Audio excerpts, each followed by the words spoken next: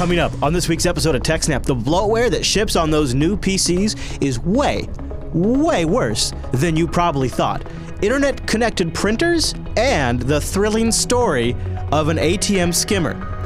Yeah, really. It's actually extremely thrilling. We'll tell you all about it. Plus your great questions, our answers, and much, much more on this week's episode of TechSNAP.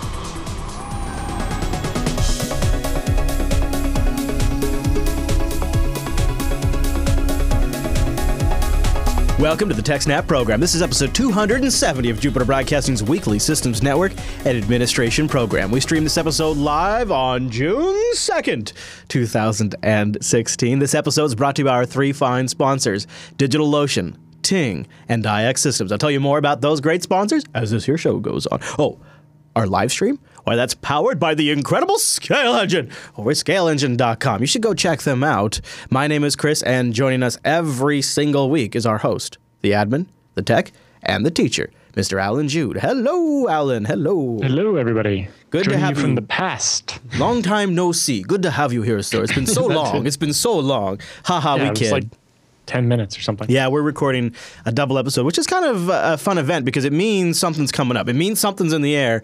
And right now, as we would normally be recording, Alan is over at that BSD can doing his BSD things. Great times. Yeah, we hope. I assume. Likely. Yep. So, Alan, we have sort of a follow-up story from something I teased in the roundup last week. Yep. And for those who didn't catch it, don't remember, just really briefly, we talked about Lenovo shipping bloatware. And, of course, it's not really unique to Lenovo either, where you ship a completely patched, up-to-date machine or close to it, but you end up shipping it with software that could have tons of vulnerabilities, in right? In particular, it was their auto-updater for the bloatware was a problem. It's just awful. It's just it's the worst case ever. So between that and my awful headphones that I still have on because my ear hurts, I think we have a lot to get into. So should we start with that story? Yes. So it's a nice brand new computer you have there. Would be a shame if something happened to it. So Duo Security, which is a company that does a lot of security research and stuff, they've come up with a report, and according to the report published by the two-factor authentication company Duo Security, third-party updating tools included by default on your Dell, HP, Lenovo, Acer, or Asus Windows PC, which are the top 5 Windows PC OEMs in the world, are exposing those devices to man-in-the-middle attacks. So OEM PC vendors understandably need a way to maintain and install more of the aforementioned bloatware that they give on your computer, right? So the Duo Labs team investigated the OEM software update tools spanning the 5 biggest vendors, Acer, Asus, Dell, HP, and Lenovo. So this study was restricted just to the auto updaters included with the crapware, not the rest of the crapware itself, which can have lots of security problems. Okay. This is only looking at the security problems in the auto updaters for the crapware and the drivers and so on. Right? Every one of these OEMs now comes with, this thing that's supposed to, it's improve your experience and auto update drivers and latest fixes for things. No. So implementing a robust, secure system for delivering software updates to users requires a thorough threat model and a fundamental understanding of how to correctly use the various crypto systems available to do so. Many OEM vendors don't seem to understand or care about the need for basic security measures in their software, resulting in software rife with vulnerabilities. Whether it's a creep in the coffee shop Wi-Fi or a nation state sitting on all the right trunks, any software that downloads and executes arbitrary binaries and is an enticing target to attackers. This is well established from the fact that back in 2006, where some dude broke Mozilla's auto updater, or in 2010 when there was EvilGrade, or 2012 where the Flame malware authors discovered how to do a man-in-the-middle on Windows Update, or even January of this year where there was the Sparkle debacle on OS X. This shows that targeting the transmission of executable files on the wire was a no-brainer for the attackers. So the big problem here is the software updaters go and call Lenovo and say, is there an update?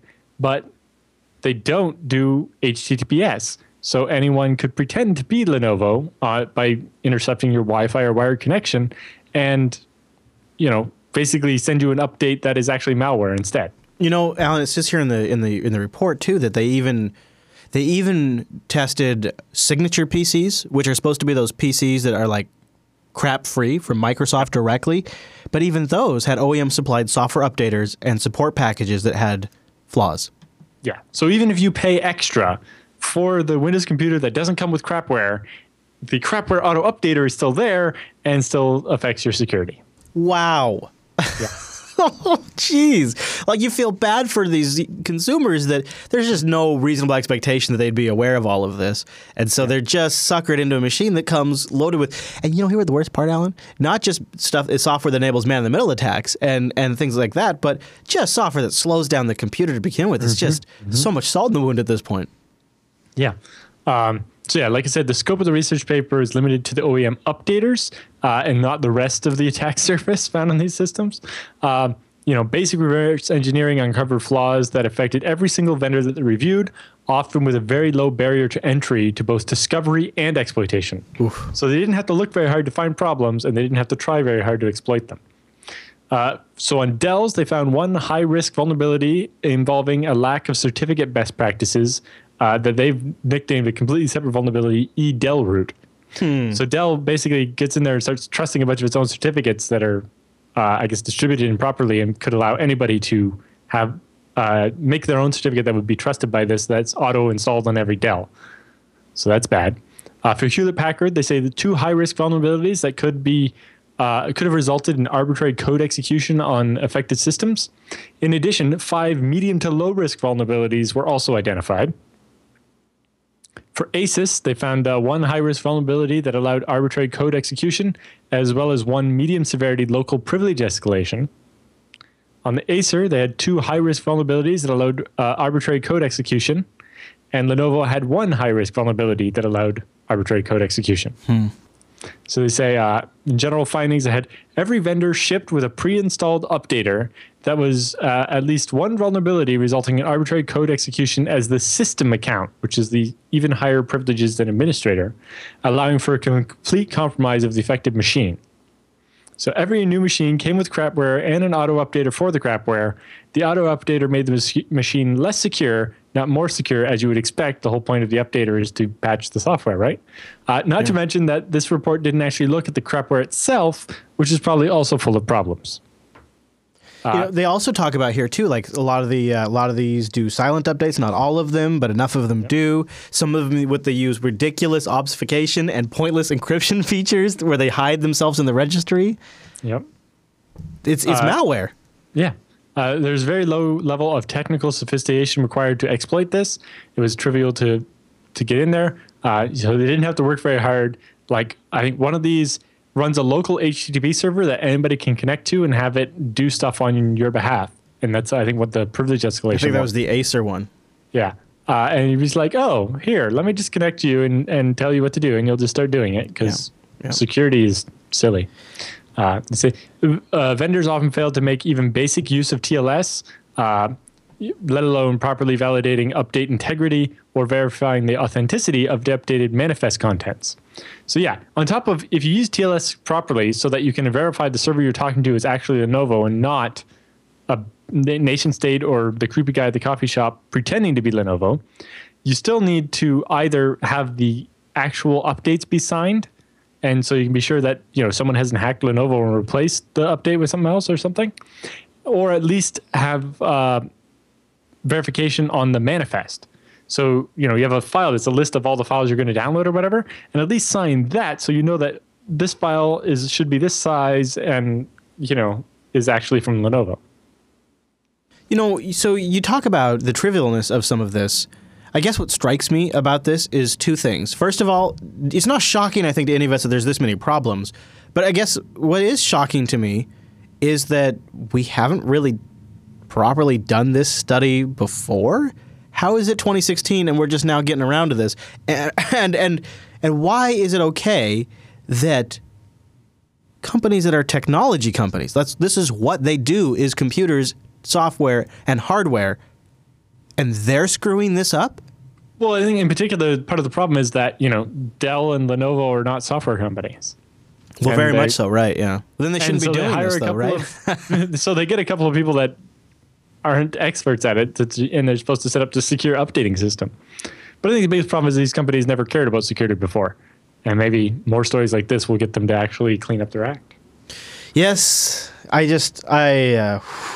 Of course, it gets even worse, right? So, vendors sometimes had multiple software updated for different purposes and different implementations, some more secure than others.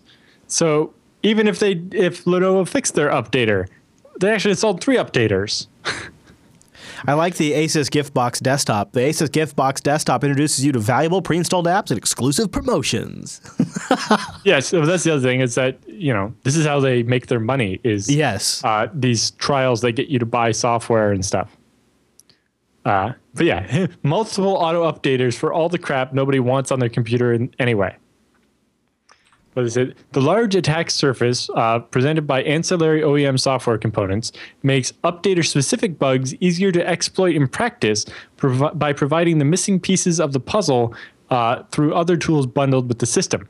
So even if the auto updater wasn't buggy enough to let me take over the computer entirely, the crapware included with it provides the rest of the pieces I might need in order to take over the machine. Everybody falls down. HP, Lenovo, Asus, Acer, everybody. Yeah. The top 5 manufacturers. So if you go to the store and buy a computer, it's probably exploitable out of the box. Which means that the PC Windows ecosystem is more of a security nightmare than we even realized. Yeah. I think part of the reason we haven't seen more on this before is that computer expert people often, first thing they do after a new computer is reformat it. Although with the way Windows distribution and licensing model has changed, you don't really get your own install disk to do it. Like you get a recovery image that includes all the crapware. So it's a lot harder to actually get a clean these days. So. I mean, I think a lot of geeks would probably just buy a copy of Windows directly if they wanted to be legit and do a fresh install. I mean, then you just pay for 2 copies of Windows. Yeah, I know. That's a crappy licensing model there, isn't it? But not so crappy if you're Microsoft. Dell, HP, and Lenovo, I just expected more from. Yep. I really did.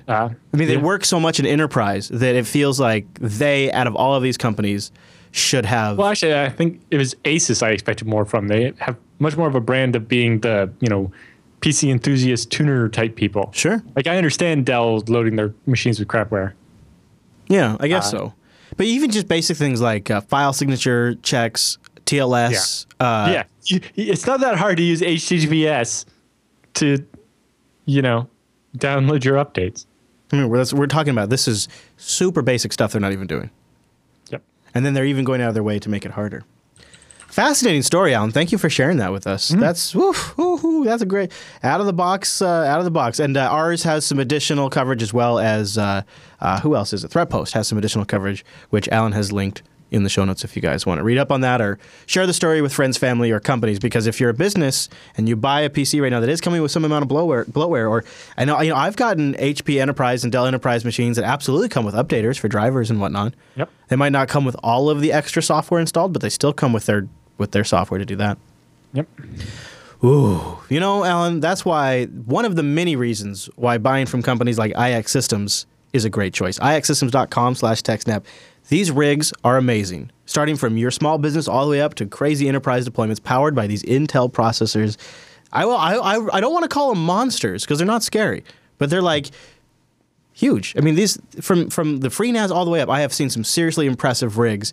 So go to ixsystems.com/TechSNAP right there. Full stop. Go learn more about them. This is a hardware company that's been around for a while. They've survived the dot-com boom and bust, and then they decided to build a long-term sustainable company. They've just got a bench full of staff members that you want on your side. And maybe that's how they come up with crazy ideas like this one you sent me some pictures of, Alan. Is it Cavium? Is that how you pronounce this thing? Yep. So Cavium is a company that makes these ARM 64-bit based computers, new ones. Basically, they invented some new hardware, and the very first machine being sold is for the FreeBSD Foundation to continue developing FreeBSD on it because it's one of the premier platforms for this new line of hardware. Huh. And so IX is building the very first server for it for the FreeBSD Foundation. What makes this guy stand out? What makes it cool as an ARM server? Well, in particular, it's the most cores that have ever been put in ARM before. So if you get to one of the shots of the inside, you'll see that it only has one CPU in it, but that CPU is 48 cores at 2.5 gigahertz apiece. No. Yep. And and then you can see it's there's a fan shroud to keep it cool, and so on. But it's got 128 gigs of RAM and 4 2 TB hard drives. But if you look at the back there, you see there's a add-in card that's providing 2 1 gigabit network connections. But built in, you can see there's 2 10 gigabit optical modules. Yeah, I do see that. And then beside that, this wider one, that's a 40 gigabit QSFP plus networking module. Yes, please. So this machine has 2 1 gig, 2 10 gig, and a 40 gig connection. Man. And it has built-in IPMI as well. I'm interested to see what their IPMI looks like because normally that's x86, but I guess the IPMI is a separate chip on another OS, so it's probably the same. Similar setup. This is ARM in the data center in a big way. Wow. Yeah. Redundant power, super nice cooling.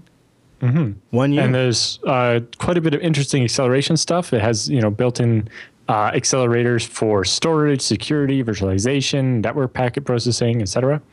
And this is why the FreeBSD project and the FreeBSD Foundation are working so hard to make sure that FreeBSD is definitely tier 1 support for this when it comes out.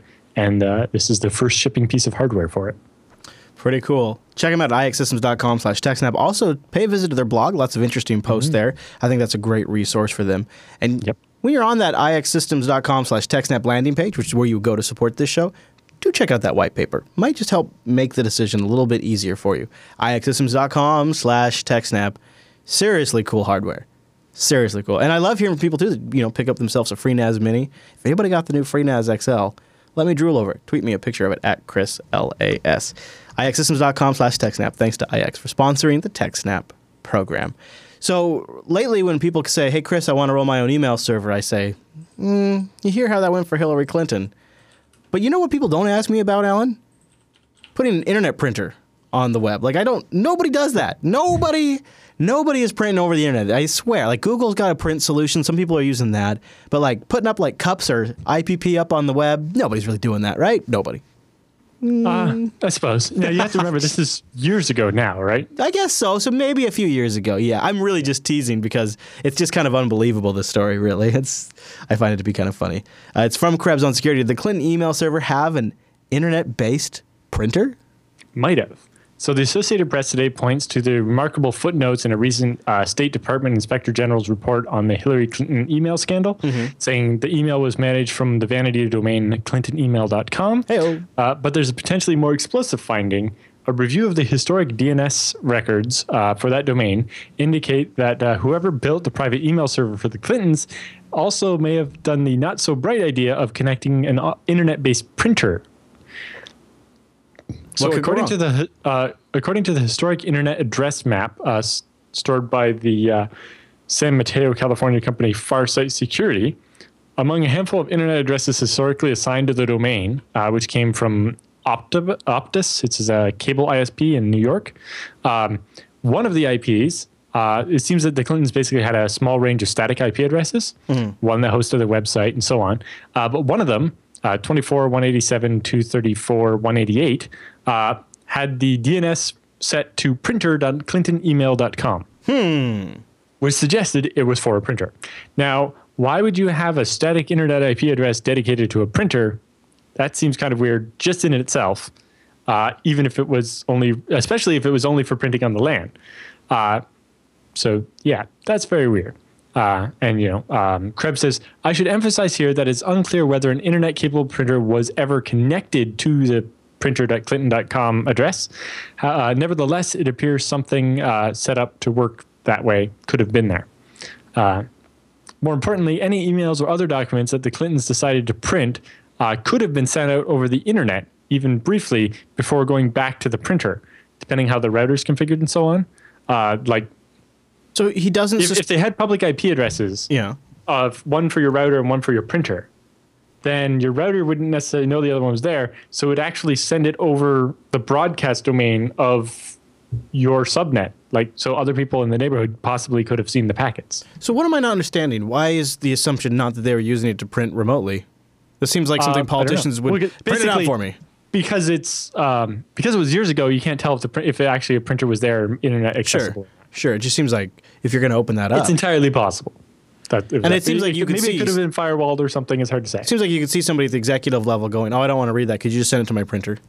Yeah. I can see that. Yeah, it can depend on the setup, but it is possible that somebody else in the same network segment running promiscuous mode or whatever could have actually seen the documents as they went by. Pretty unlikely that someone would do that or that it would have ended up working that way, but it's entirely possible. It definitely is not a good setup or best practice. Exactly. Nothing. Not just because any idiot on the internet can waste all your toner by just sending stuff to your printer. So obviously you want to have some authentication or something. Or if they had the internet printer, if the printer was internet accessible, I'm sure it wouldn't have been for very long because they would have just got spammed to death. Right, yes. Some of these printers have simple vulnerabilities in them, though. Mm-hmm. So even if it was locked down, the problem is that if it's internet accessible, I might be able to hack the web interface or something on the printer. And then once I've done that, I could then have an IP address that was maybe inside the trusted part of the network and then island hop, right? That's what I was thinking. A beachhead. Mm-hmm. And you remember we talked about before where this company got infected with a virus by like the Chinese, and they like erased all their computers and then got reinfected again because a copy of the virus was hiding in their thermometers or something, like their computerized environmental control system. And I think there was another one where they hit it in the printer. You know how you can install like Doom on the little built-in Linux that's in some of the printers? Yes. Well, you could also hide a virus there and reinfect the machines after you erase them all. So the same thing could have happened there. Although it is also from the DNS records, it looks like the Clintons had an SSL VPN set up as well. Yeah, I was going to say that. Yeah. So it's like that's a good sign that they were actually doing things a little more properly. But I would have expected the printer to be, inside the LAN and only accessible if you VPN'd in or something. But like you said, it's entirely possible that the Clintons wanted to be able to print emails from their cell phone, no matter where they were, kind of a thing. If you actually dig into the Krebs article, apparently the Department of State's policy for retaining emails and so on is that you have to print every email you receive and every email you send, right? And then they put them in boxes. Yes. Which is why they can't search them worth a damn. Which might have been why she needed an internet accessible printer since she had her own personal email account. Yeah, and they just had to print everything. But if it's a work, it doesn't explain connecting it to the internet. I don't know. Well, except for she traveled a lot. Well, it just seems like you would set up the printing to happen automatically on the server side, not from your cell phone in that case. But yeah, unless it's hard to say. It was all so long ago that the setup doesn't exist in the same form anymore, so it's really hard to prove anything. And the chat room saying that even though they're trying to do a deposition of the IT staff, it looks like, according to Politico, the staff will be pleading the 5th. So we probably won't get the information. So there you go. People are really talking about this one a lot. There's a lot going on there. It looks like there might have been a VPN that they would use to connect back. So maybe they would, you'd think if they're going to use that, they would use that for printing. Very strange. Very strange. Any other thoughts? No, I think that's it for that one. Alrighty, well, how about instead of setting up an IPP printer behind your firewall, you just go spin up a droplet, right? Let's just go spin up a droplet. DigitalOcean.com, use the promo code SNAPOcean. Just go spin up a droplet. DigitalOcean is a simple cloud hosting provider dedicated to offering the most intuitive and easy way for you to get your own rig going in like no time. In less than 55 seconds and only $5 a month. That's the starting price. You get 512 megabytes of RAM, 20 gigabyte SSD, 1 CPU, and a terabyte of transfer. And full stop right there. If you use our promo code SNAPOcean, you get a $10 credit. I always say 2 months for free, but realistically, if you don't need to run the droplet 24/7, you can stop and start it. We do that with our droplets. Yeah, so JB has a droplet that repeats the live stream to YouTube or whatever, and that means that it's only live when the show's live, and you turn it off when you're done. And if you're only paying, was it like 0.4 cents an hour or whatever, $10, that's a long time. Yeah, it's really cool, and it's a great way to do testing too. It's my solution now, instead of bothering with like a local virtualized environment when I want to do testing. It's just so much straightforward to do a droplet. Your local environment takes more than 55 seconds to set up. Yeah, and they've got data centers all over the world, in New York, San Francisco, Singapore, Amsterdam, London, Toronto, Germany, now in India, which is awesome. Singapore, everywhere. Yes, yep. And they have a great interface, really, really nice. That's very straightforward, but also doesn't hold you back if you know what you're doing. Like, I love the HTML5 console. I love that you can set up SSH keys. You can deploy them to multiple machines at the same time. You can set up DNS and management there. They have private networking, snapshot backups, a great API. And they, for I think probably just a little bit longer, still have a sign-up going if you want to get on that new block storage, which I'm hopeful about this. I think this could be really awesome. I signed up. It definitely solves the problem of you having before. It's like, well, the X amount of storage on SSDs is great, but I need like bulk storage. Yep. Yeah, I'm really curious to see what they do with that, and you guys can get on that over at DigitalOcean too. So use our promo code SNAPOcean, get the $10 credit, and go build something. DigitalOcean.com. Thanks, guys. Thanks for sponsoring the TechSNAP program. Okay, Alan, let's shift gears and let's talk about a pretty popular topic. I was talking to Noah about this while we were driving around recently, and he's been digging into it just out of his own personal fascination with all of the different tricks and different methodologies people have for setting up and hooking up skimmers, for stealing from ATMs.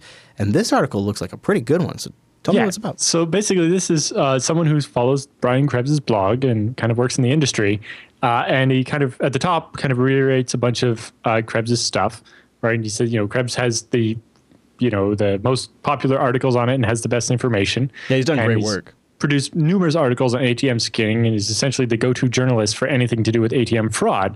From reading his stuff, the author of the post had learned how the bad guys think when it comes to ATM fraud. In general, they want your card number and your PIN number so that they can program their own card and use your card. To get your card number, the thieves have a few options. Traditionally, they affix a device to the ATM card reader that skims your card as you put it in. Usually, these used to have to go on, like, they would fit over top of the card reader. And so suddenly there would be something sticking out and it would look kind of obvious. Also, now banks started putting these really weird shaped things on them so that it wouldn't be easy to fit something on there. And it's like translucent plastic, so it glows. And so you can see that there's nothing else inside or whatever. But they have these new ones that are razor thin and actually go in the slot such that your card still fits in the slot. Nice. And so you can't even see them. Although there's this other technique, especially with the more third-party-ish ATMs, like you find in convenience stores and stuff, where they actually hijack the network link and sniff the traffic as it goes back and forth and steal the numbers that way. Oh, yeah. I have good ATMs will be using SSL and so on, but some of them. I have been seeing a ton of ATMs recently. Like somebody's going around and selling a bunch of these. They come up to about my chest. They're little units.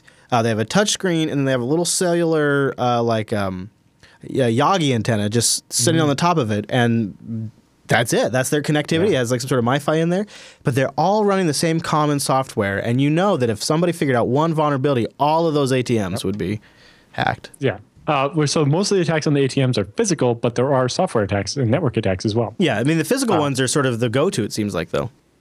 But yeah, they say the devices that the bad guys use must look as close to the actual reader as possible so they don't arouse suspicions.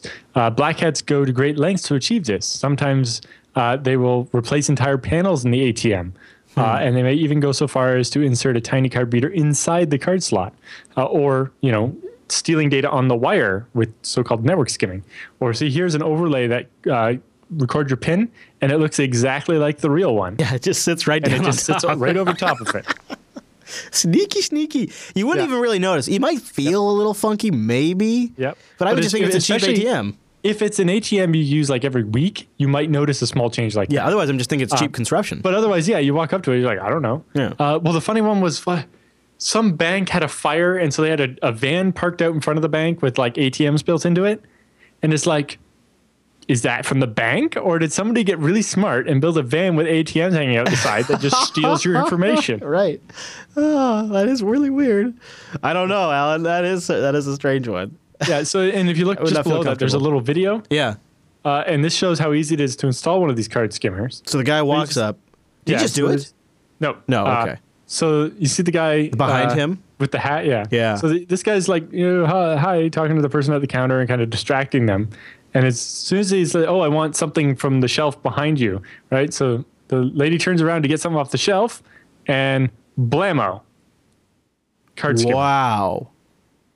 That's it. Yep. That's it. He even had time to double check it to make sure it was on there good. Yep. Did you see that? He even double checked it. Wow, let's watch that again. That was really something. So, oh wow, he's already done it. So I go back here. You can't even tell. It just pops right over. Yep. Bam. Blammo. Nobody would notice that. Like, it's not quite on. It's a little crooked. Click. Wow. Who would notice that? Exactly. So he didn't even need to have a second person there. That guy could have done it. So Krebs has a bunch of advice, like jiggling parts of the ATM and make sure they're like solidly connected, not just kind of stuck on with glue or something, and so on. And so this guy was on vacation in Indonesia, and he encountered they have these little ATMs in kind of cubicles so that you can't be seen from the street to make it safer for tourists, and they're air conditioned and so on. But they walk up to this thing, and the little guard that so someone beside you can't see your PIN being typed is like loose when he jiggled on it, and it came right off. And he was like, "Her?" And so at a quick glance, he suspected the skimmer immediately. And when he looked at it, it's got a tiny switch, some port for some kind of cable, and a faint blue light coming out from inside. Oh. Yeah. He's like, I wasn't sure what to do. I was tempted to leave it alone since it wasn't mine and couldn't possibly be a legitimate piece of the ATM. But if it were a skimmer, I would be knowingly allowing more people to get ripped off. I couldn't allow that to happen. Plus, I wanted to take it home and see how it worked. Exactly. So he took it with him. So he said, we decided to take it. On our way out to dinner, Elizabeth and I discussed excitedly about how cool it is to be in the middle of a criminal conspiracy. It feels like we're in a movie, she said. We talked about how we think the crooks were getting the data. We talked about how we would report it to the authorities and take it apart. The movie kept getting more and more exciting in our imaginations. Then we got to the part of the movie where a group of men on motorcycles track us to our home and shoot us up with automatic weapons. Oh, not cool. Not cool. By the time we got to the restaurant, we were pretty scared. A GSM-enabled device could feasibly phone home with its GPS coordinates. So just in case, we asked for some aluminum foil from the restaurant. Amazing. And made a makeshift Faraday cage. No. When it comes to Indonesian criminal gangs, you can never be too careful. So the next day, we were still alive and not shot at by gangs of criminals. So we called the bank to report the device we found on their ATM. The customer service representative was pretty confused, and he took my number, name and number, and dispatched a technician to look at the machine. That reaction, the CSR people being very confused when you're reporting a problem like this is starting to be troubling. If you remember the story from, it'd be a year or more ago, where the students noticed something odd with the ATM at a grocery store, and they called the bank about it, and the bank was like, oh no, our network is secure or whatever. Yeah. Until they made it start spitting out 20s or whatever. Yes. Eventually they got the manager of the bank to give them a note to explain why they were late for school and like a scholarship or something. Yeah. But yeah, oftentimes you have a hard time convincing the bank. What was it? One time Krebs called the bank and they wouldn't believe he was Krebs. They're like, we know who Krebs is. You're not Krebs. It's like, yes, I am. It's like, I'll put up a blog post. I'm actually Krebs. Answer my damn phone call. I will tweet that it is me. I promise. It is me. So if you look at the one where he's wiring up the cable there, so after some deduction, they figured out that is actually a USB port. So he sacrificed one of his USB charging cables, which is not something you want to do when you're on vacation, is start cutting up your USB charging cables. Wow, yeah, that is, yeah. Yeah, so he cut up it and stripped it down, and after about 40 minutes, managed to get the 4 wires, that are like this braided, not easy to get into these pinholes, right? And so after 40 minutes, he got it all lined and so on, and he plugged it into his computer. And he crossed his fingers, and the skimmer mounts as an external hard drive. Awesome. Yeah, so it mounts. He's like, I freaked out a little and began copying files from the device. There were 2 folders, one called Google Drive and one called Video. The Google Drive folder was empty, but the video one had 11 gigabytes of video files in it. Whoa. 45 minutes later, the files are still copying. The whole time I had to hold the cable and not move, otherwise I might interrupt the transfer. So after it was finally done, I shake out the cramps in my hand and go over the footage. The camera records 30 minutes chunks of video whenever it detects movement. Most of the videos are of people typing in their PIN numbers upside down. And so you can see here. Yeah, he posted one where somebody is entering their PIN, although there's not much happening at the moment because I think movement. Oh, there it goes. Yep, and there's someone hands comes in and presses some That's button. hard to actually read, though. But you can see the person pressing the buttons. Yeah. Yeah, interesting. Then he noticed the device records sound as well. He said, at first I thought that was waste of storage to record sound, but after looking at the footage, I realized how helpful the sound is. The beeps correspond to actual key presses, so you can't fool the skimmer by pretending to touch multiple keys. Also, the sound of money dispensing means that PIN is obviously valid. Oh, sure. You can also tell when people type out their PIN and have to type it over again or something. So actually, it turns out having sound is interesting. Then when they actually tore apart the device, which because it was hidden in a rubber thing that meant to look like the shroud you stick your hand in to hide what you're typing. When they tore the device apart, they found a cell phone battery, a controller board, and a pinhole camera. So they have some diagrams and pictures of that as well. Look at this. So there's the rubber thing, and you see inside it's got a little pinhole camera and some wires. But if you scroll down a little bit more, wow, look where they've placed the camera, and then down here where it's thicker, they've integrated battery. Yep, and you see there's a Samsung cell phone battery connected to this little controller board and the spy camera. It looks like they've actually taken apart a cell phone from Samsung and put it in this thing almost. Well, I think they just bought the batteries because but the look at other that right there. Okay. I see. Googling the number from the controller board revealed that it's a commercially available board used in many spy cameras. The board was modified to include an external on-off switch and a stronger Samsung battery and the aforementioned USB connection. And you see it's got a little SD card, 32 gigs. Amazing. Yeah, the overall design choice for the skimmer was actually pretty decent. As mentioned, at first I thought recording sound was a waste, but I found that it was actually quite useful in decoding PIN numbers as they were typed, because you can actually tell, exactly when they pressed the button and match that up easier. Because like you saw, it was pretty hard to tell what buttons they were pressing at first. Yeah, and you can just imagine that this technology is going to get way better. The cameras are going to be better. The connectivity and need for local storage will be reduced, because if you could have this thing uploading in real time. Well, you imagine 11 gigabytes in a couple of days. You probably wouldn't want to be doing that over your 4G connection, though. Yeah, that. But if you're stealing enough credit card numbers and PIN numbers and so on, you're probably making enough money. It would probably be still profitable. Or imagine 5-10 years from now when the cameras are 4K at that size, right? Yep. And they work better in low light. He says, I also initially thought the cell phone battery was a lazy choice. Maybe it was just what they had laying around, but I came to believe, however, that it's actually the best choice for long-lasting, small-profile power source like that. Because what else are you going to use? A bunch of double A's? Right, and it's not like they aren't putting a ton of R&D into batteries that size. They've got to be pretty good. So the researchers didn't actually find the actual card skimmer, and actually he suspected, based on the wiring and so on, that it might have actually been a network-level skimmer. Just still needed the pin, that ATM maybe wasn't using SSL, which would be terrible, but... Yeah. But yeah, he figured out. The interesting thing, in an update, so the bank never called him back, but he went back to the same ATM a couple days later, and there was a brand new skimmer installed.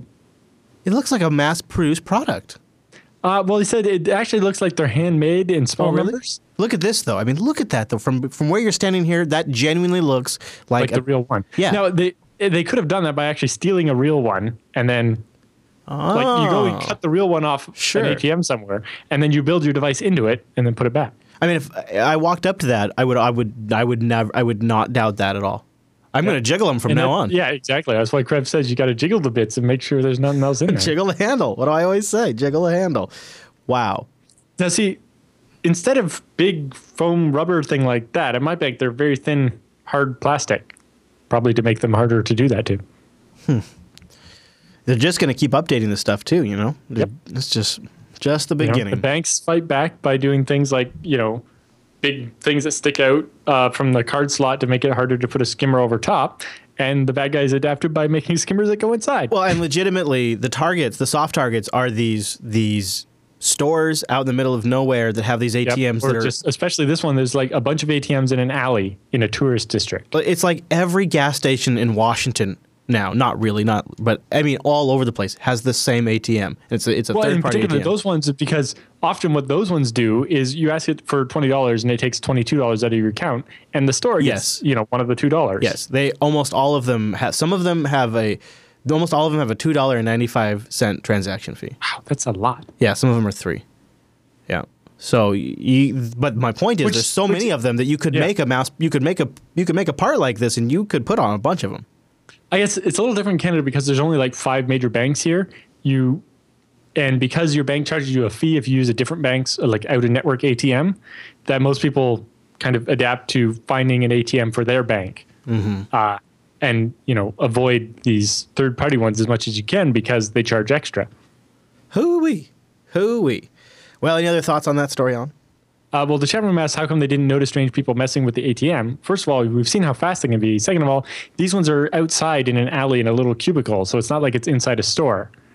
So it's or a busy corner store, and they have the ATM off in the corner. That's super common. Exactly. You know, there's only one person working at the store, and you just have an accomplice distract them by asking them for cigarettes or something that are up in the shelf above and behind, so they're looking the wrong way. I think another soft target would be I don't know how it works in Colorado, but in Washington, where we have recreational cannabis, they are not recognized at a federal level, and so because of that, legally, the banks refuse to work with all of the different pot shops that Washington is awash in. So they all have these ATMs there too. And Visa has a rule saying you can't use a credit card. So there's all these pot shops are buying ATMs too. They are, because you have to go get cash. So I would imagine that's got to be a soft spot too. So between the gas stations that I see them everywhere and the pot shops, they got to have them everywhere, plus your random bars. It's not even about the ATMs at the banks. It's not about that at all. It's about these things and these that probably don't get updated ever. Wow. That's pretty nuts. All right. Well, you know what else blows my mind? Ting. I don't even know how they do it. TechSNAP.ting.com. It really is mobile that makes sense. I think how they do it is they landed on something that probably would be the default today if the industry all of a sudden got rebooted. They really are on a mission to make... It really needs to be rebooted. It does. To that model. Hopefully, Ting keeps putting pressure on the industry, and we sort of vote with our own wallets when we choose services like this. You only pay for what you use. It's $6 for the line, and then just your usage on top of that, and Uncle Sam's cut. Ting is a different kind of wireless company. Backed by two cows, they are seriously, seriously passionate about customer service. That's why they structure a no gimmicky kind of plan. That's why they set up the pay for what you use. That's why they built a great dashboard and really nice app for your mobile phone. And it's also why they've invested in their customer service. Now, a while back, Ting enabled GSM. So they have CDMA and GSM networks. And as you can imagine, a whole bunch of new people came in to Ting. And Ting had to face a pretty big question. They're super, super, super passionate about their customer service, but when they have a whole influx of new customers, there was sort of a new dynamic being created and pressure to outsource their customer support, which we've all dealt with outsourced customer support. And I think how they handled that situation is a good sort of underscoring of what I love about Ting. Go, Alan! Now we dance! That's an easy one. Long ago, we made the decision or came to the realization that we can deliver customer service better than any other organization in the world, and I think we've got a strong track record of that. Once we started delivery with in the early days of Ting, we grew. We realized we needed a new office, which meant we just had to pick a town. If you look at the other operations around St. Catharines, there's a lot of outsources around here, and they're providing customer service for companies like Apple and Best Buy and other large, not only large retail brands, but large brands. That means that some of the best customer service people in the world are actually not too far from here. And all we had to do was really come in, put together a proposition that made sense, that was attractive for them, good pay, a good workplace, good training, and a good mission. It really helps that we're delivering Ting, which is something that gets people excited and is easy to support. It's a pleasure to work with our customers, and you can see that in our day-to-day operations. TechSNAP.ting.com. Go check them out. I've been using them for well over 2 years now. And you can try out their savings calculator and just plug in how much you use currently, what your actual usage is, not what they get you to pay for, and see if Ting works for you. And then while you're over there, also check out their site for some great deals. They have a couple of nice feature phones for like almost nothing. They've got SIM cards at $9 and a bunch of great phones, all unlocked. You own them free. You own them outright. And some of them, if you can bring them over, you have one that works, then you basically are set. You got a free phone. You bring it over with you, and then you hook up with the Ting service. And if you use TechSNAP.ting.com, they'll give you $25 in service credit, which will easily pay for. Well, it easily paid for my first month. It likely would pay for yours too. TechSNAP.ting.com. Thanks to Ting for sponsoring the TechSNAP program. Now, Mr. Jude, we're not live this week, but if we were live, it'd be over at jblive.tv, and we'd love to have you guys join us. If you go there on a Thursday afternoon at 1 p.m. Pacific, which is... 4 p.m. Eastern, 2000 UTC. Boom. You can catch yourself a little bit of the TechSNAP live experience. Also, if you're a patron over at patreon.com/today, you can catch yourself the recorded edition, which this week would be a huge file because we're recording 2 episodes back to back. That's why we're not live this particular week. But we will be live next week, and we'd love to have you join us over at jblive.tv or, like I said, catch the recorded version for our patrons. Okay. Yes. Also, check out BSD Now. That will be out yesterday. You know what it is? If you're watching this here. Do you know? We have an interview with Benno Rice, who is the first candidate running for the FreeBSD core team. We're going to try to interview as many of the other ones as we can before the election ends in a couple of weeks. So that'll be episode 145 of the BSD Now program. You guys go check that out. Yep. Cool. It'll probably be right up on the JB site as you're watching this episode. Okay. For sure. Now, with the news all done, it's time for the TechSNAP feedback.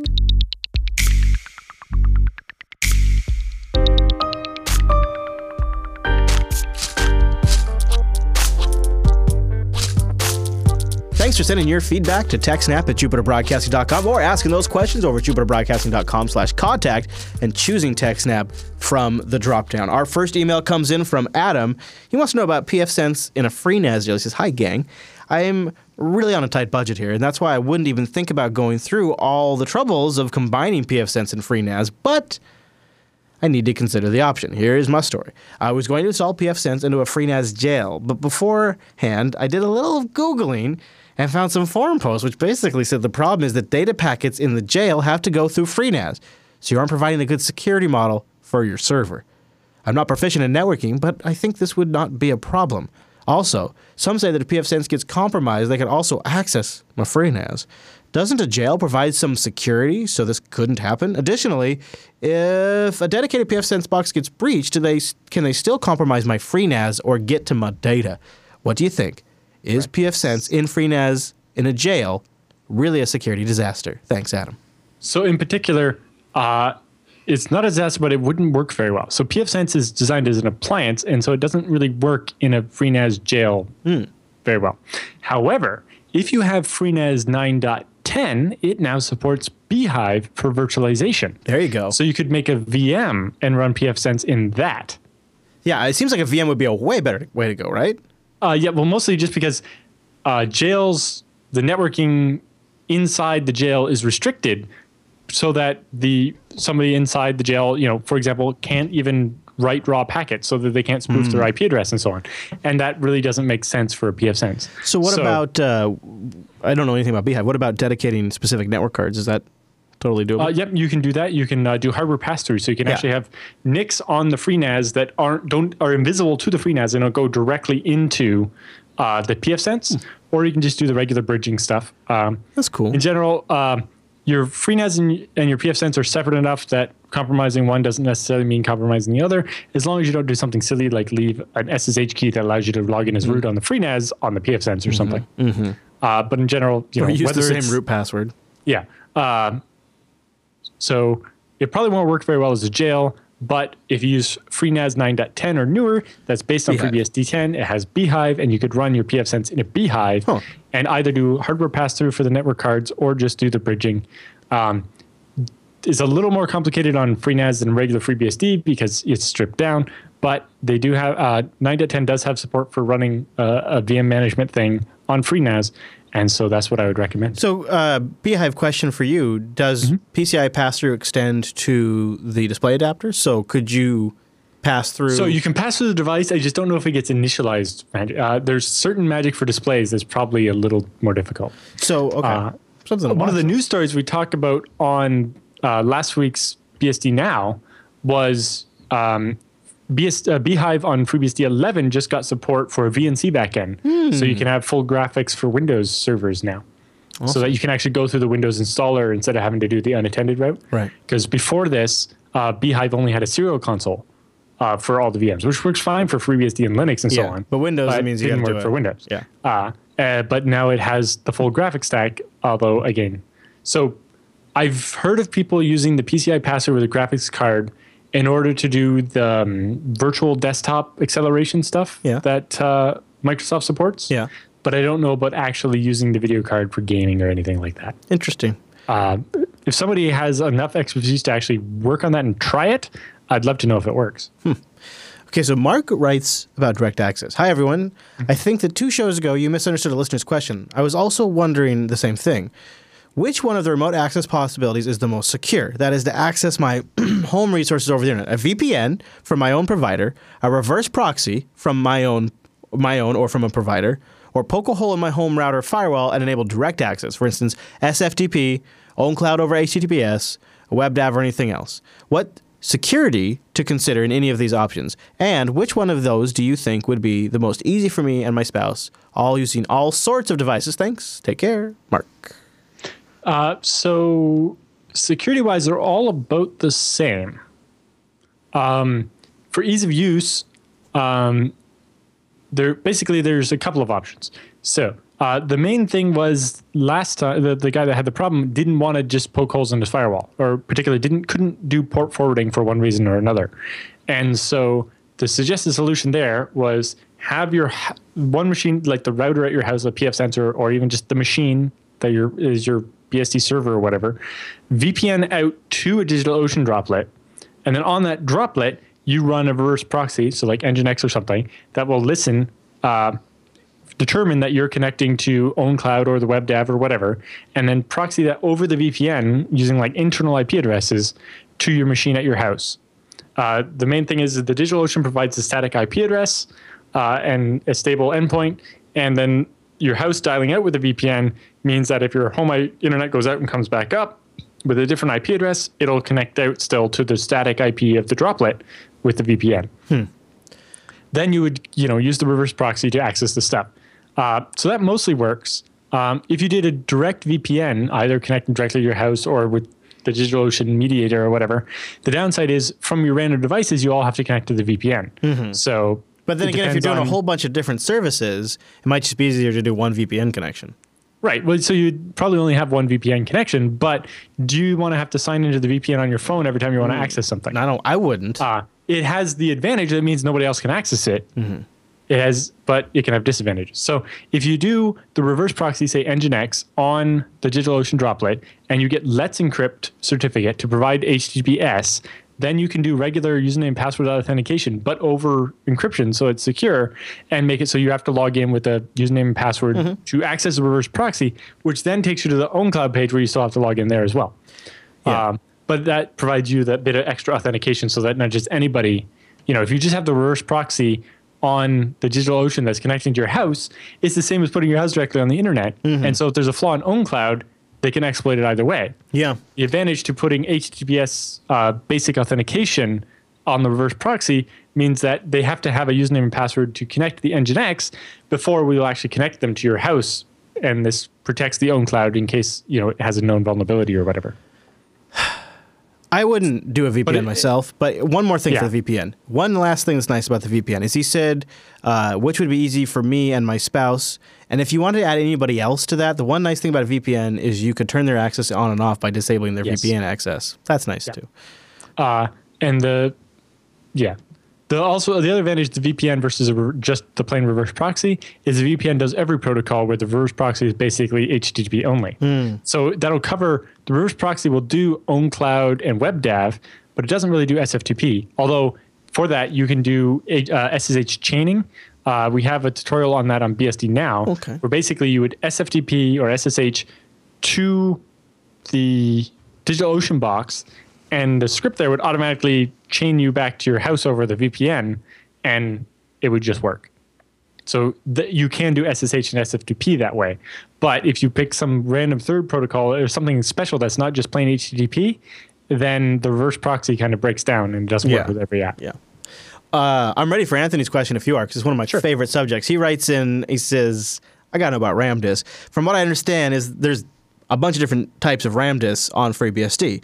What type of RAM disk does Alan recommend if I would need to prioritize I/O requests over backing the non-sensitive data, continuously backing the data in case of power failure? Number 2 would be continuously backing the data in case of power failure. Thanks for the insights.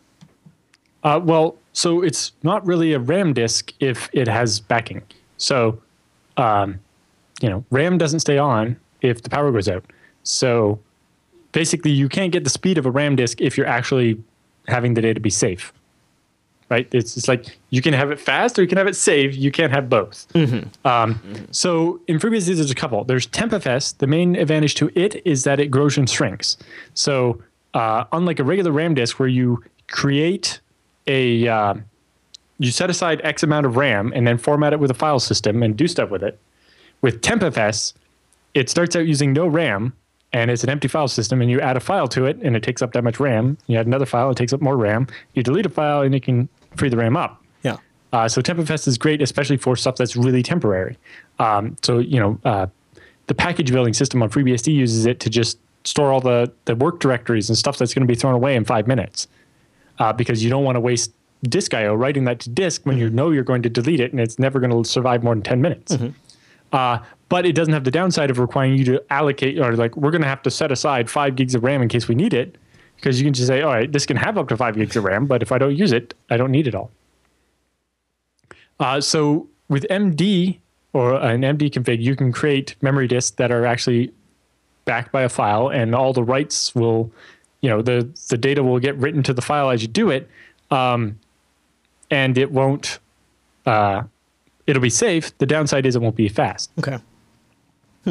It sounds if you're just worried about read speed and you want the data to be safe, there's Gcache, which is a geom layer that allows you to use a second device, a faster device or whatever, as a read cache of something, and you could use a RAM disk as the read cache for a regular disk to speed it up or something. But basically you can't have something be fast and safe at the same time. Isn't that interesting? We need a Venn diagram right there. Yeah, well, this is why ZFS has its intent log, or the separate intent log, is really about the specific types of writes where you want the guaranteed safety. We're going to write those to an SSD in order to try to make them as fast as we can. But all the writes where you're not worried about losing the last 5 seconds of that data or whatever, the asynchronous stuff, like halfway through copying a file. You don't care if you copied 20% of it, 30% of it when you have to start over. In that case, it just flushes it every 5 seconds and tries to get as much speed as it can while risking some of the data. That answer was much more fascinating than I expected. Jared writes in, he says, "Hey, Alan and Chris." It's pronounced Ceph, right? Ceph? Yep. He says, "I was wondering about the state of Ceph on FreeBSD and FreeNAS, or if you know of any distributed file systems that utilize ZFS natively." Thanks, Jared. On the last quarterly status report for FreeBSD, somebody wrote in an article where they're actually working on getting Ceph and ZFS doing stuff together. I don't know exactly how far they are in that. In the past, I've also looked at GlusterFS and using that on top of ZFS, and I think it got most of the way to having it working, but ran out of time to play with it and lost my interest a bit. The other interesting one that GlusterFS has is just kind of a middleware thing where it's doing NFS. So it makes a single NFS thing that you can mount, but the backing for it is actually a bunch of separate NFS things. So it doesn't do any extra redundancy, but it allows you to make a single NFS namespace that's combining, say, your 5 NFS servers. Oh. And I thought that would be really cool on ZFS. Yeah. Huh. Thanks, Jared, for the question.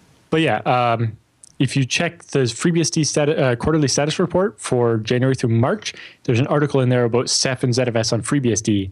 And there's an email address for someone to contact and a list of what he's done so far and what else still needs to be done. Ooh. So hopefully that has the answer to your question in it. Cool. So if you didn't hear your email answered, don't worry. It doesn't mean we don't have it. It just means we got a lot and we still want more. I know. Crazy TechSNAP wants to read your crazy emails. We love answering your questions. Go to jupiterbroadcasting.com/contact and choose TechSNAP from the drop-down. And don't worry, we'll be reading even more emails next week. We love them and keep sending them in so that way we stay on top. We have a good, fresh inbox pile to dig through every single week. But with the feedback all done, that means it's time for the TechSNAP Roundup.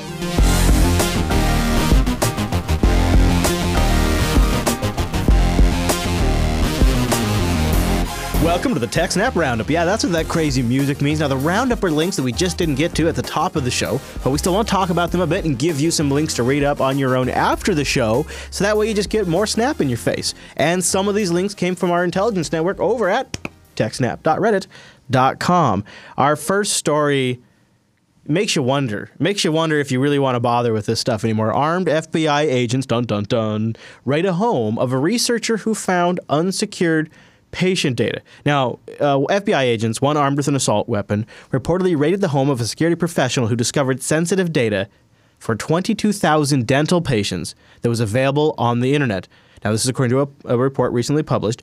Justin Schaefer, who was described as a dental computer technician and security researcher, reportedly said that the raid happened on Tuesday at 6:30 a.m. as he and his wife and 3 young children were asleep. The FBI agents told Schaefer that the raid stemmed from an incident in February. Could you imagine that? You'd completely forgotten about it almost. When Schaefer discovered a file transfer protocol server operated by Eaglesoft, a provider of dental practice management software. The FTP server reportedly stored patient data in a way that made it easily accessible to anyone. Schaefer contacted databreaches.net and asked for help privately notifying the software maker. And once the patient data was secured, the breach notification site published this disclosure, which is linked. In a blog post of his own, Schaefer later discussed the FTP lapse and the separate Eaglesoft vulnerability involving hard-coded database credentials. FBI agents reportedly told Schaefer that Patterson Dental, a parent company of Eaglesoft, the ones that made the software, were claiming that Schaefer had exceeded authorized access when viewing the publicly available data, and because it was patient data, it involves HIPAA, and because he may have used the credentials, he may technically be in violation of the Computer Fraud and Abuse Act. The credentials that they built into their software that were easy for anybody to find. It means anybody could have. Yeah. This is the basically whistleblower protection laws need to cover this particular case. Yeah. I mean, he worked with a company to do the disclosure, and he handled that responsibly. Now, some would argue that you always need to obtain permission up front. I would say maybe so in this case, because... Right, but in general, he was working for his client and noticed that they're shipping all of our patient data over FTP with credentials that are hard-coded, so it's the same for every dental practice. And, oh, look, there's everybody's data. And they told them about it. They fixed the problem because they know it's a problem, and then they try to go after him. And then a parent company comes in all pissed off, which is no good. Speaking of no good, core Windows utility that could be used to bypass app locker? Yes. What? So core Windows utility, regsvr32. Oh, yeah, my favorite registry editor. DLLs, right? Well, it's not the registry editor. It's the one that used to register DLLs. Right, yes, that's correct. It used to be relatively common to run a bunch of things with that. I think there was one that would change how the control panel worked, or there was one that add extra options to your desktop. There were a lot of secret hacks that involved this tool. Well, it turns out that you can use it to do remote code execution from the internet, which will completely bypass App Locker, which is Windows application whitelisting. Oh. So even if you go so far as to whitelist so that only listed certain applications are allowed to run, you can use RegServe to own a machine. RegServer32 is proxy and SSL aware, meaning there's no extra configuration needed. You can execute code from any remote destination.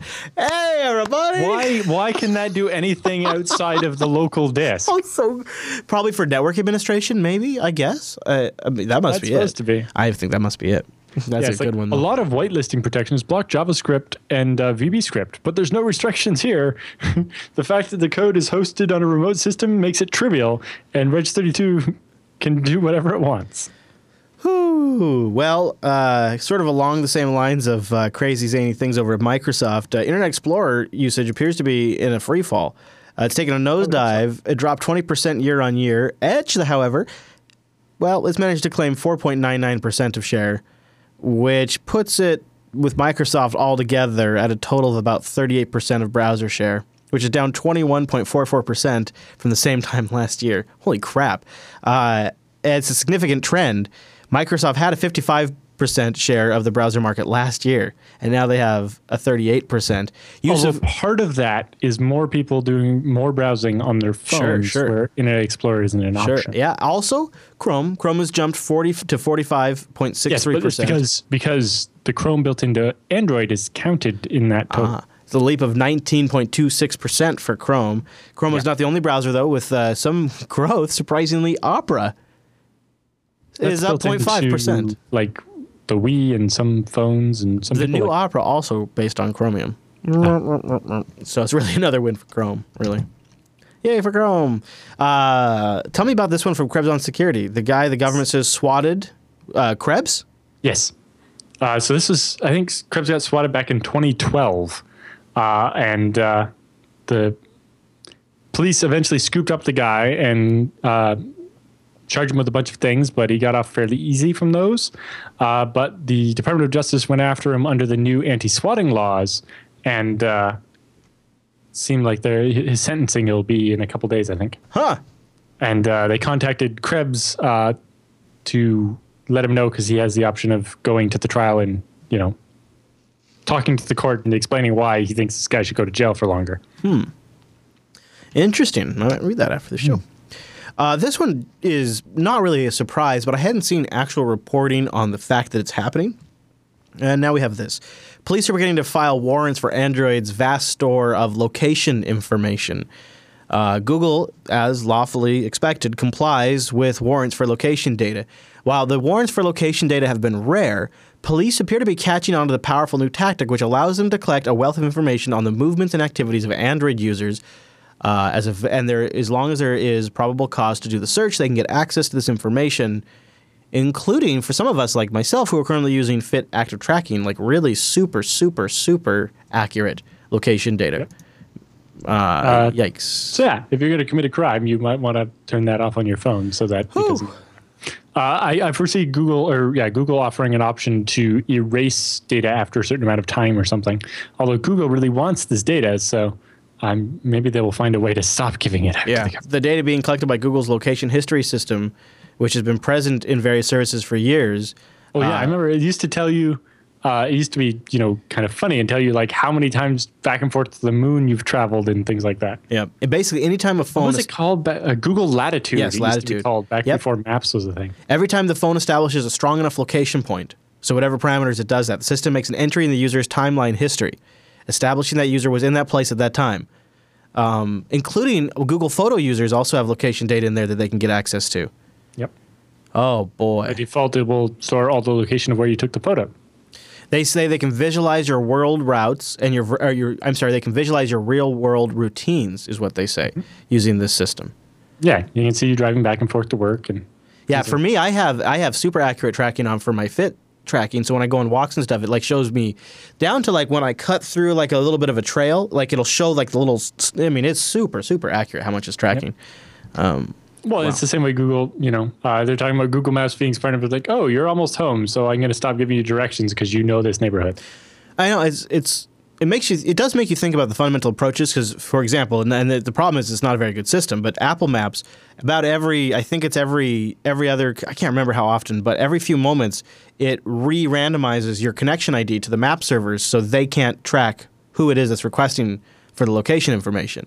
And so well, in that case, it's because Google's not necessarily trying to sell ads with their mapping stuff.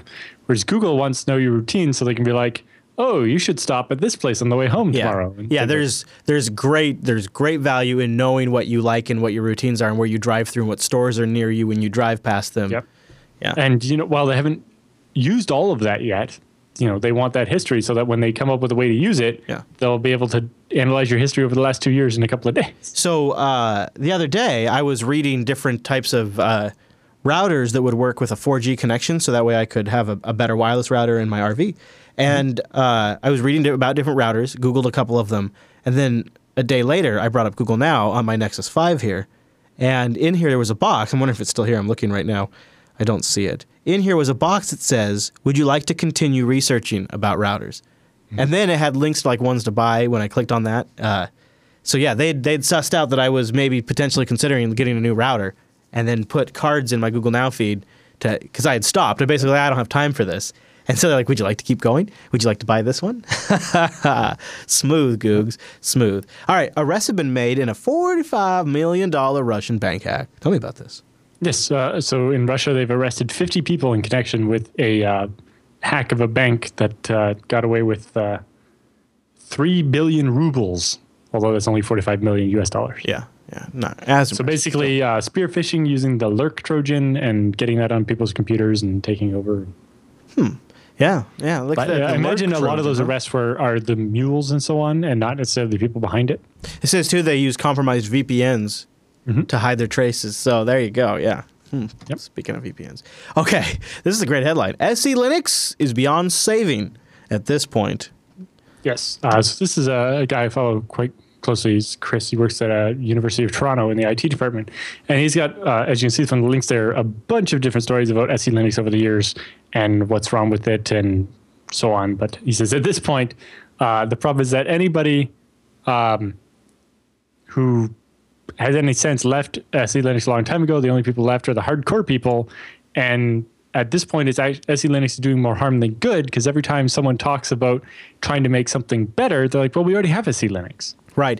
And I like the mantra that is true about the SC Linux community. It says, SC Linux is not a sysadmin usability nightmare, and those that disable it, those are fools. And that is a very typical line you hear from the SC Linux community. The people that are still there, yes, because everybody reasonable is left a long time ago. Yep. And so at this point, it's just actually stopping forward progress from developing something that is more usable. CoreOS has got Taurus, not the car. I think that's how you say it, though. The idea behind Taurus is to give developers access to what they say is reliable and scalable storage systems for applications that have been deployed on containers using the Google-incubated Kubernetes container management service. Yeah. Persistent storage in container cluster infrastructure is one of the most interesting current problems in computing. That's according to Barack, who is working at CoreOS, writing the announcement. Where do we store the voluminous streams of data the microservices produce and consume, especially when immutable and discretely contained executable code is so powerful? It's such a powerful pattern, I should say. So yeah, normally the containers are mostly read-only, and so then you need somewhere to store the data. And when your containers are running in the cloud in a non-persistent type setup, it's not the same as if you're running your containers on top of FreeBSD and you have ZFS to store all your data. If you're running off all these tiny instances in the cloud, you need some way to manage your data, but it's kind of needs to be centralized so you can share in between. They say it's going to be a key value database to store and retrieve files. And it'll right now, the early version of Taurus exposes files as block-oriented storage through a network block device. Which at this point sounds like EC2 to me, but yeah, or something a little bit more like NMD, but yeah, maybe. Okay, OTR protocol patched against remote code execution flaw. Yes. Off the record? Yeah, so this is off the record. It's a protocol used in messaging apps like Pigeon and ADM and so on to make sure that your conversation isn't being recorded by the other side.